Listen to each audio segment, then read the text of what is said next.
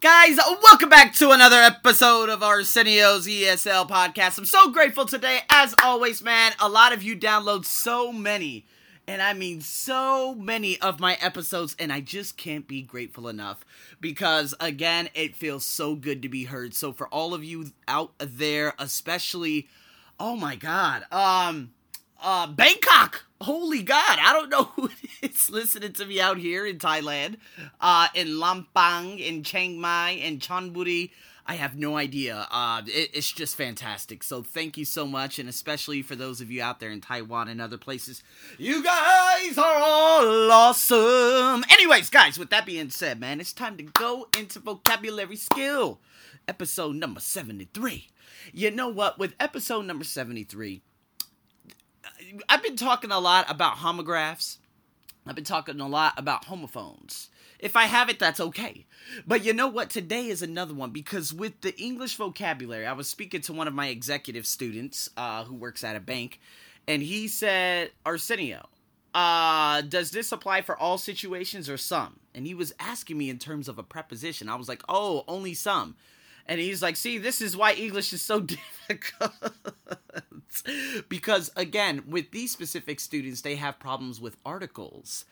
So, again, guys, let me break one down for you right here, okay? And then what I'm going to do is I'm going to give you some exercises. And this is going to be very, very interesting for all of you because you'll be able to practice your listening in terms of picking up the ED, which is the past tense, and even the plural countable noun, because at the end of some of these vocabulary words that you are getting ready to receive right now, there will be a S, a ED, or a IES. It all depends. So I would love for you to do this exercise. But before I get into that, let's go over the word mind. So I'll give you an example. When you think of a traditional Italian cuisine, what comes to mind? So mind means your attention, your thoughts. However, if I say, would you mind turning off the TV? I'm trying to study. Mind feels, it has the feeling of annoyance in that sentence.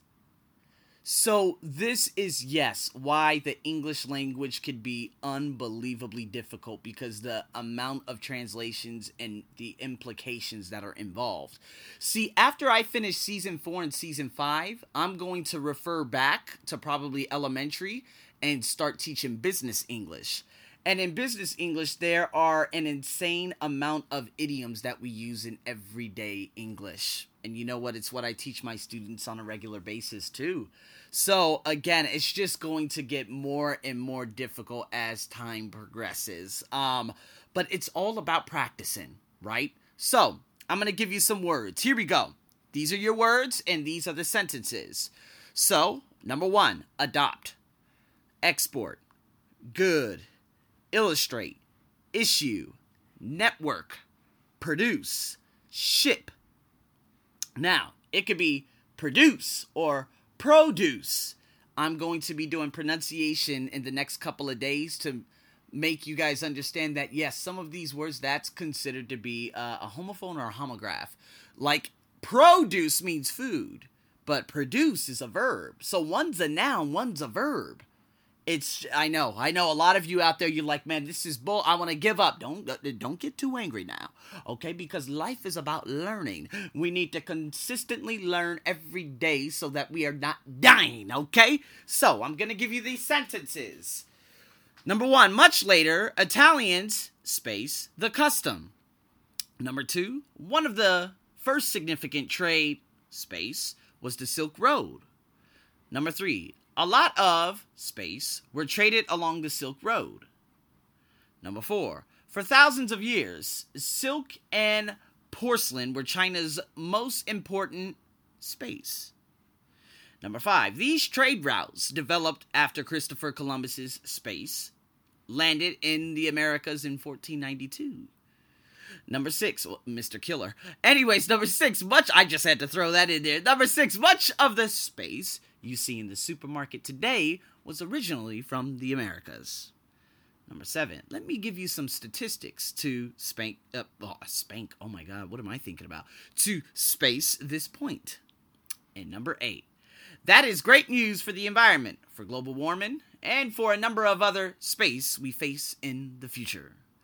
And then after that, I'm going to play it one more time because you have an additional exercise that you could check on my blog at the ArsenioBuckShow.com.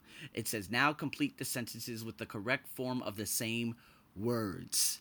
That's right, same words, but they're going to be used opposite. Rather, if they're used as a verb, they're going to be used as a noun.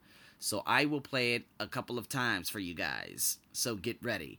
So now what I'm going to do is play this twice, and then you guys will be able to fill in, of course, the answers. All right? So, with that being said, let's get into it. Exercise 1. 1. Much later, Italians adopted the custom. 2. One of the first significant trade networks was the Silk Road. 3. A lot of goods were traded along the Silk Road. 4. For thousands of years, silk and porcelain were China's most important exports. 5. These trade routes developed after Christopher Columbus's ships landed in the Americas in 1492. 6. Much of the produce you see in the supermarket today was originally from the Americas. 7. Let me just give you some statistics to illustrate this point. 8. That is great news for the environment, for global warming, and for a number of other issues we face in the future. Now, guys, there it is. Some of them had ED, some of them had S, some of them had a number of different things. Now, for this next recording, I would like you guys to probably use those same words and put them into, of course, the questions 1 through 7 on my blog. So pause it now, make your predictions, come back, listen to see if you've got them, or if you've gotten them correct. If you got them correct. Yeah, anyways, oh my god, my language is everywhere. Do you understand what I'm saying? So, again, stop this now, go to the task, do the task, come back, listen. And now, here's the second task. Track 25. Vocabulary skill. Exercise 2. 1. Even today, almost 90% of the world's cargo is still shipped by sea. 2. Instead of silk, China produces and exports clothing, electronics, and more. Exports. 3. These places can be crowded, dirty, and sometimes dangerous, but they also do a lot of good for people. 4. The slum is where your network is. People from your village are already there. 5. The children's book was illustrated with some very beautiful drawings. 6. Many people who cannot have their own children will adopt a baby. 7. There's an excellent article on urbanization in the new issue of Time. And there it is, guys. So I'm going to be waiting for your answers out there. And with that being said, guys, I hope you like this vocabulary skill. Again, like good. You could use goods as a noun. You could use it as an adjective. I mean, it's just amazing and amazingly frustrating how, just how difficult the English language is. And you know what? Even listening to that, I was like, oh my God, I know a lot of you are going crazy out there.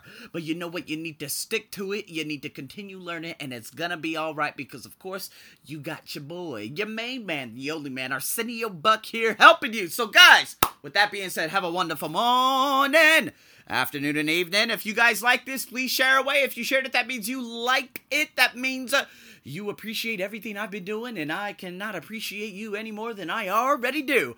I'm your host, as always. Over and out.